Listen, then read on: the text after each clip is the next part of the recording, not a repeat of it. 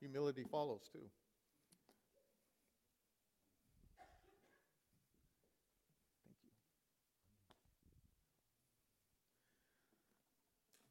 Thank you.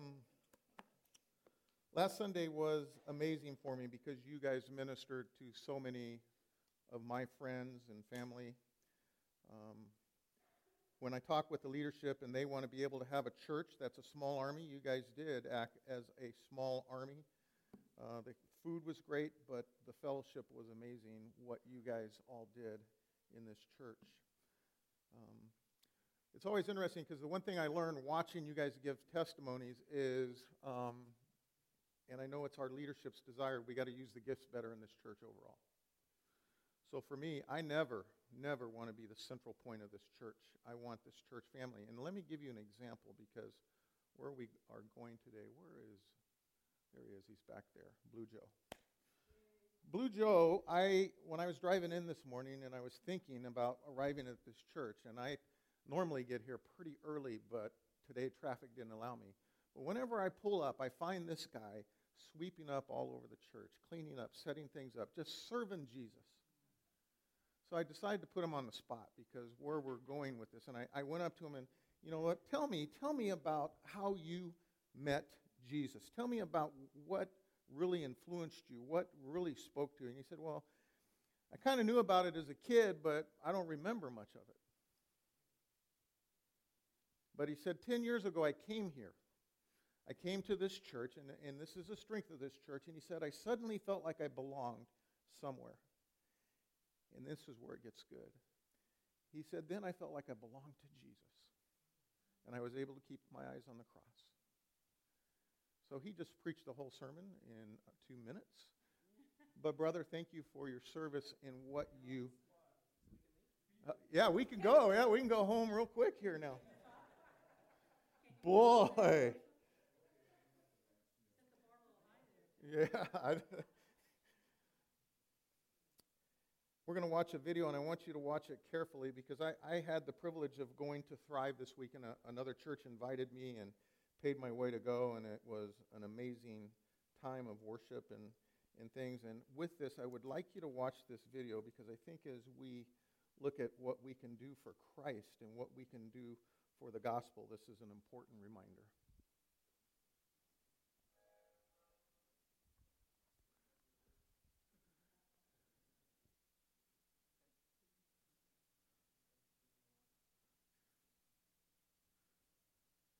Now that comes from a guy that works in the movie theater, but they don't have reels anymore, do they? No, that's the countdown. Wrong video.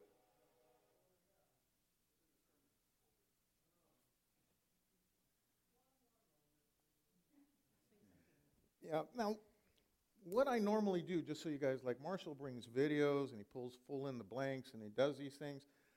I don't only do it for you, but I do it for the future. Because young people engage with visuals, and there's ways you learn. One, you learn by reading, you learn by listening, you learn by visuals, you learn by relationships, you do those things. So we just try to build all that in the church, because some of you are going like, man, Marshall, you just like throwing so much new stuff at us. So, all right.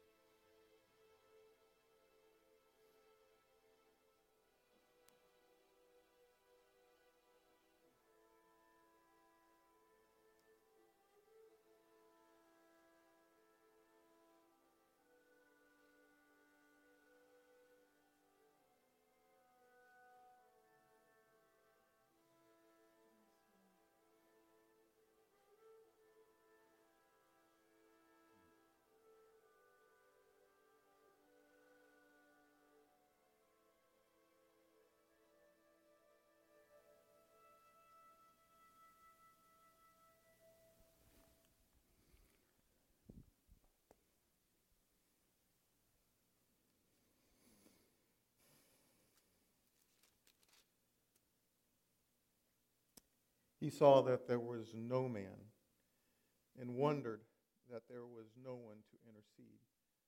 Then his own arm brought salvation and righteousness, and he upheld them. So for me, to see us, even when we don't intervene, when we don't do those things, I just came from that conference with 4,000 pastors and missionaries, and get to hear Lincoln Brewster blow off the roof, and get to hear all these great pastors, and I got to see all my pastors and missionaries from all the churches I served, and it was just a neat time. But my highlight of this conference was Louis Palau. I've been able to watch Billy Graham on one of his last crusades, and Louis Palau, I've been able to see him a few times and talk with him. But today, this week, was so much different. Louis Palau was diagnosed 6 months ago with lung cancer and said he would not live past Christmas. And he would never speak publicly again, and he would be too weak to go anywhere. So here's this man that comes out on the stage, and this man that comes out in front of everybody and probably has led more people to Christ than besides Billy Graham, in which, of course, Billy Graham led him to Christ, stands up and gives the simplest gospel message and teaches us how to spread it. During the entire time with his lung cancer, he coughed, and you could see him drenched with pain, but his zeal for Jesus was incredible. Matter of fact, he describes his trip to heaven. He says, I consider heaven as like 2 air flights. Either you have a ticket to an H, or you have another ticket to an H, and you get to pick which ticket you're going to take. His humor is just amazing. And he was so encouraged into these group of pastors. So then I went out with some of the pastors. We went and played golf, but I don't play golf. I'm the caddy and drive the golf cart. And we went out for coffee and those things. And some of these pastors that are friends of mine have this incredible gift of evangelism. And I'm sitting there in the golf cart, and I'm seeing them waiting at the holes to other people, and they're just explaining the simple gospel message. And this one pastor he actually got one of these golfers to say, because he kind of talked him through it, and about this, and what do you think? And we go to the next golf hole, and the guy finally turns to him and says, "Are you going to tell me the answer to the question about the gospel?" And then I go to coffee with him, and I see him engage with the gospel with other people on that. And I love to engage with that. I don't particularly have the gift of evangelism, but we're all called to share the gospel. Amen? So I want to challenge you, because the one thing that Louis Palau said to me was deeply disturbing. He brought up a statistic by Gallup poll for this year. And sometimes Gallup poll probably says a little more realistic things than some Christian surveys. He said this year is the first time in the United States that more people disbelieve the Bible than believe the Bible. I think that's impacted the churches. So I may not have this real in-depth sermon for you today, but I do want you to be so equipped and so excited, because when you go up and talk to people, when you go up and talk to them about the resurrection, their first thing is, so what? I've heard that. I've been there. I don't care anymore. How do we engage them? How do we join them? How do we do that? How do we not say, like, Lord, we did nothing to intercede? Nothing. There's a very deeply broken world out there. I'm sure all of you in your own families have that ability. And there are two questions that they ask. Why does it really matter? So in a couple of weeks, we're going to see billions of people celebrate Easter. A lot of people say, I believe in the resurrection, but a lot of people I've learned don't even understand it. You ask them to tell me what you think the resurrection means or the gospel. These are people in the church or families or parents who can't even explain it to their children. So I think us, a small army, better be equipped. First of all, it's a historical fact. The resurrection was never done in secret. It was never. It was the whole city of Jerusalem, and eventually the whole Roman Empire. There are 15 specific historical references of Jesus meeting people, touching people, talking people, writers outside of the Bible saying that this occurred, Josephus, all of those 15 historic. There's a great small group Bible study written by a former detective in L.A. who was a non-believer, and one day he kept being bugged to go to church, and he decided to use all of his detective techniques to see if this is really true. It is powerful. So one time, historically, Jesus cooks breakfast for some people after resurrection. One time he talked to 500 people after he had risen from the dead. A lot of people saw him. So what does that really mean? And why are we so afraid to even share that to people? Why are we afraid to intercede anymore? Number one, Jesus is who he claimed to be. Number two, Jesus has the power he claimed to have. And number three, Jesus does what he promises to do. If we get that, then we can help them the bridge. But we have to understand that. First of all, so what? What does the resurrection really mean? Jesus did claim to be who he be. John 11:25. I am the resurrection and the life. He who believes in me will live, even though he dies.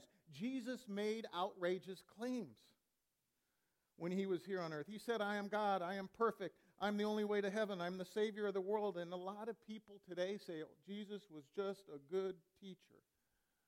Baloney.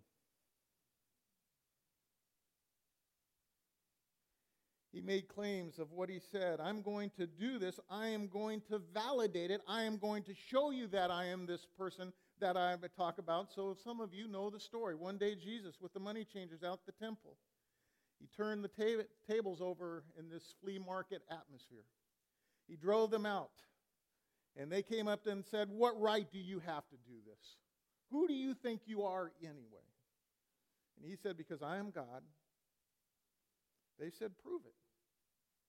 Okay, he said, I will. After you kill me, I'm going to come back to life 3 days later. He claimed to be the God of a resurrection, and he claimed, backed it up. I am the way, the truth, and the life. No one can get to God the Father except by me. And that's a pretty strong claim that we need to be able to hold fast to and not water it down. In that passage, and I think I underlined it for you, underline the. He said, I am the way. He did not say I'm one way. He did not say I'm a good way. He did not say any of those. He didn't say all roads lead to the same place. That would be like saying that I can dial home on any phone number and reach it. He says, I am the truth. If he claimed to be what he said, no one can get to the Father except by me. Even if you don't believe that fact, the world was changed because of that fact. It was even earmarked, and they're trying, of course, to erase that away now by AD BC to remind us of the power that came that day, that fact. Number two, as we explain the gospel to those who say, so what, in a day that is so confusing, and we need to do it with boldness. And I sometimes wonder if Christians even believe this anymore. All power on heaven and earth was given to me. Because Jesus said what he could do. In John 10:18, nobody takes my life from me. I have the power to lay it down, and I have the power to take it up again. He had the power to lay his life down. He could have stopped it. He could have did that, but why? Just like what you were saying. You're focused on the cross, what Christ did for you. No one could keep him in the tomb, even though the Romans killed him. Even though the tomb, they blocked it in, they put a big stone, they sealed it with the Roman seal, they posted a 24-hour guard. They were only trying to prevent what he promised. My life way, I can take it up again. You know where that saying came from? And it did come from. I checked it out. You can't keep a good man down. No one takes away my life from me. I have the power to lay it down, and I have the power to bring it up again. You have to remember that, because if we're going to be able to tell this world, those who say, hey, did you even connect to me? If we don't believe in the power of Christ to raise himself again, how are we ever going to teach people the power to be healed or the power to get rid of the obstacles in their life? That's the same God. Jesus does what he promises to. They will mock me and flog and kill me, but after 3 days I will come back to life again. I love it that the cross was no surprise to Jesus. It was a part of his plan. And I kind of wrestle with this. How would I feel if I was one of those soldiers that put Jesus to death, and then to see him walking around. How would I have felt on that aspect? You publicly executed a man in front of thousands of witnesses and seen him die and seen him buried and saw the stone and saw the guards, and 3 days later you hear about him walking around the city. That's a God that keeps his promises. The angel said, "Do not be frightened. I know that you are looking for Jesus who was crucified, but he isn't here. He has come back to life again, just as he said he would." Promises.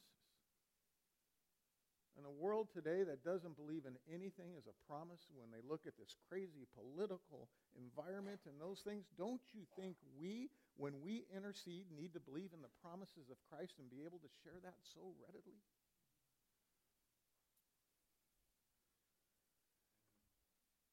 He did what he promised.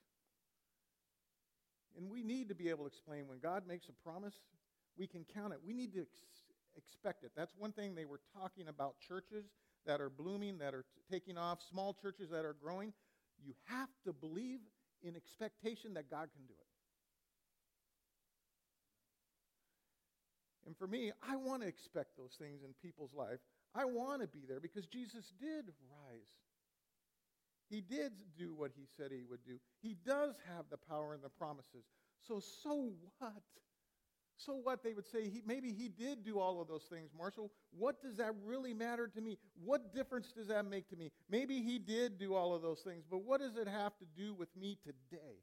And these are the bridges. If we want to intercede with people who are broken in this world, we got to be able to help them in easy terms. This is one of the most important ones because people live in such darkness if they don't get this. Because he did what he said he would do, my past can be forgiven. I don't know about you. Have you ever started a project and got halfway through and like painting a house or whatever, and you go like, oh man. But when I counsel people, a lot of times I think people feel that way about life. I feel like I'm halfway through my life and I've done nothing. I've made all these mistakes. I have the wishes. I have my regrets. I have the feelings of guilt. And us being able to tell this, and when you counsel people, when you see people come in and they feel the guilt and they do these things, and you present the gospel, and sometimes even Christians don't even believe this. If Christ could do everything he said and he did what he did on the cross, why are you holding on to the guilt? Guilt is apparent. Guilt is things you could have done better.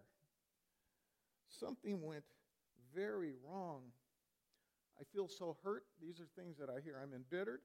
I can scarcely react to people anymore. I feel like I'm going to have to sit down, that the rest of my life is lived in a penalty box.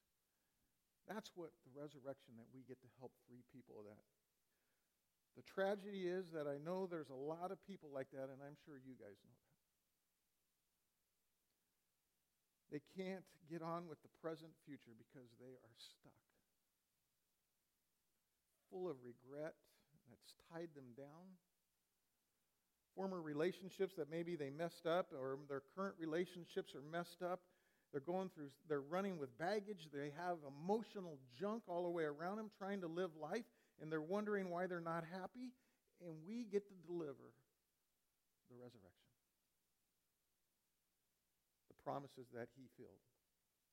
Colossians 3:14, he has forgiven all our sins, has canceled every record and debt we owed. Christ has done away with it by nailing it to the cross. The pardon. And I don't know about you, I get that whisper in my ear. Marshall, you blew it. I can sometimes be sitting at night and have a thought that a mistake I made as a teenager, boom, enter my head in a minute. I'm going like, where the heck did that come from? I know God forgave me of that. Jesus nailed it in the cross, so why do I or you or this world that we need to help keep nailing it back? He wants to cancel those records. He wants the relational debts to set us free from. He reminds us he paid it, and now forget it. Doesn't mean I don't learn from it. Once God's forgiven it, probably one of the most verses that I use when counseling people with regret or regrets or just feeling guilty about things is Romans 8:1. And I actually cause them to memorize it before they leave my office, and every time they come back for counseling, I have them repeat it. And this is the abbreviated, but there is no condemnation awaiting for those who belong to Christ. That's the power of the resurrection.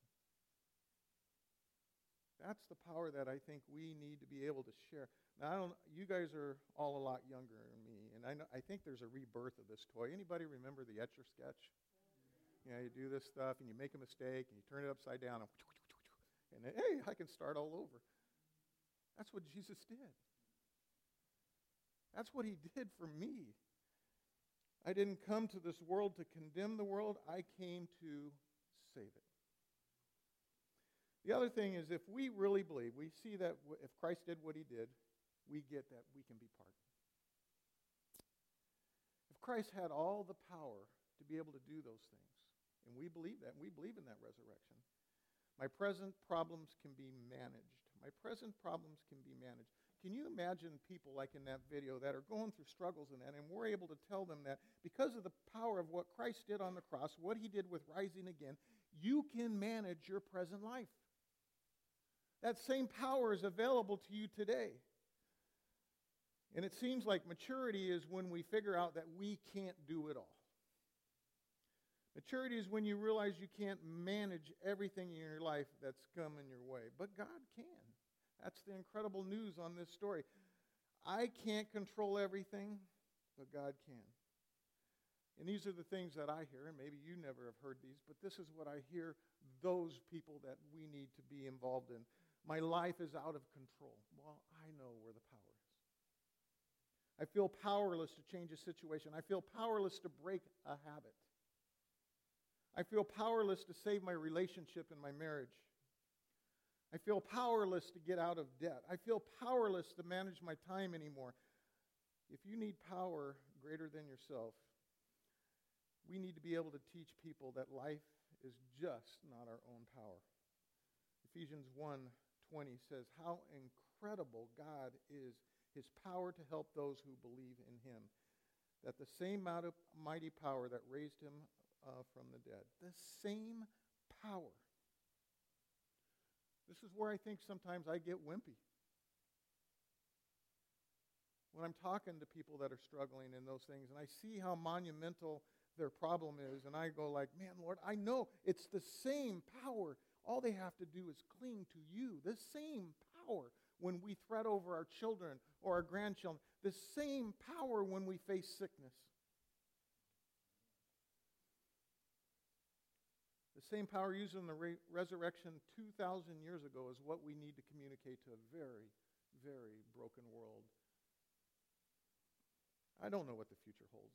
I don't know what next week, next month holds. But I do know the promise in Philippians 4. I'm ready for anything through Christ who lives in me. No matter how hopeless the situation is, or people that you're helping, and some of you may even came in here crawling this morning with hurt. Maybe you've had a tough week. And here's what God would say to you. Don't give up. Don't you think that's what the world, those people need? Don't give up. I don't want to have God amazed because I didn't intervene. I want God to be amazed because we as a family who believe in the power of Christ can intervene and help. But I do know it's through his salvation and his power. No situation is hopeless. But I've heard it. Well, Marshall, you just got to have positive thinking, and you just got to psych yourself up. I'm ready for anything through Christ who lives in me. The last point, if we truly believe that God's promises, he filled them in the Bible, he filled the prophecies, and we're communicating to a world that's struggling with that. Like, really, what does that mean? So he filled, so he rose the dead. What does that really mean to me? We get to tell them that their future is secure. We get to communicate that in a way. Now, I don't know about you, When I go to a party or I go over to a house or I meet a new person and I bring up the subject of death, it's kind of a party killer. It just doesn't go over real big. But we all face it. I'm going to read, and you guys probably have seen these books, but I love them. These are children when they ask what they believe about about death.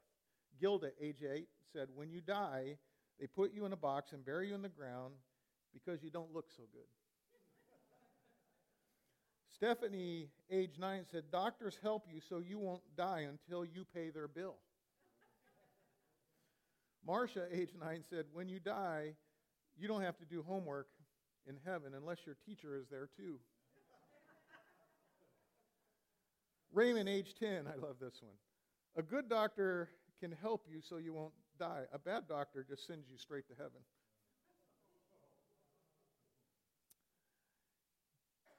I love the fact, and just to being able to people, this is the preschool to what is amazing before God. And one of the things when you understand the depth of heaven and how incredible it is, and I tend to teach this class to Stephen's ministers or grief share, people who have just lost husbands, because I think if you understand the amazing picture painted in God's Word about heaven, you realize what you can do here on earth. You bring it here. The promise is there, the perfect place, the peace, the total joy, the perfection, the no sin, the no mistakes. But in order for us to be there, we got to realize none of us are perfect. None of us. And I loved how Palau sort of explained this. There's two ways to get in heaven. Plan A, you earn it. The performance plan, you never sin. You never do what's wrong. You do everything that's right all your lifetime. You always make the right decision. You always say the right thing. And you never do anything wrong. You just got to be perfect. That's plan A. Plan B is you trust Jesus to establish your relationship with him, and you know I am the way, the truth, and the light. Man, in a world that now no longer is the majority in the United States that believe in the Bible, I know you guys, each one of you, if you're able to explain that to your family, I believe in the power of that resurrection. I believe in those things. And there's no perfect person in this world. And I think when you're talking to people about that, and they realize it. Because I've heard it all. Oh, I was a good person. I did these things. But it starts with trusting and teaching people to trust, and for us to trust, and us to have a heart for that. But do we really believe he did what he said? He had the power to do it, and he kept his promises. Because if we do that, and we have that opportunity, whether you're on a golf cart waiting for people or in a coffee restaurant, when the door opens, you don't have to be an evangelist. You just have to be able to share it. And you have to be able to apply it with them. And for me, I want to see this church, and I do see this in this leadership. Marshall, I could preach a very in-depth sermon and have 42 points and try to have you discover something. But for me, this is the most important thing we can do as a church, is the gospel. Because I do not want to amaze God by doing nothing with it. Heavenly Father, I thank you for your word. I thank you for the promises. I thank you how you fulfilled Scripture. I thank you how you loved us in such a way, Lord, that you give every one of us an opportunity. Lord, I pray for every individual here this week. If an opportunity arises to be able to share their heart and share the resurrection, Lord, as they approach Easter, or to invite somebody, or just to be able to have a conversation over coffee, I pray their heart is so perked in a way that they are so filled with knowing that you did what you said you would do. That you have all power, and that you keep your promises. And with that, Lord, let us introduce it to a world so they don't have to live in guilt, so they don't have to feel defeated, and so that they can face the cross, just like Blue Joe, and know they're a part of you. And all of God's people said, amen. Would you stand and worship with me?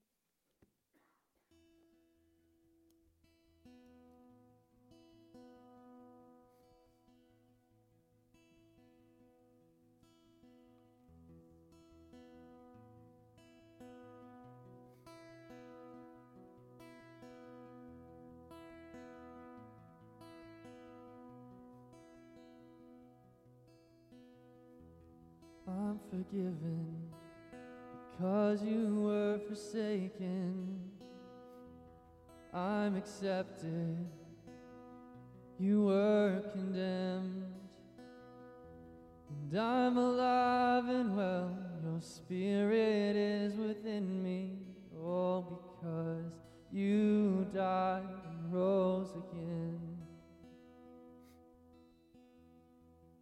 I'm forgiven.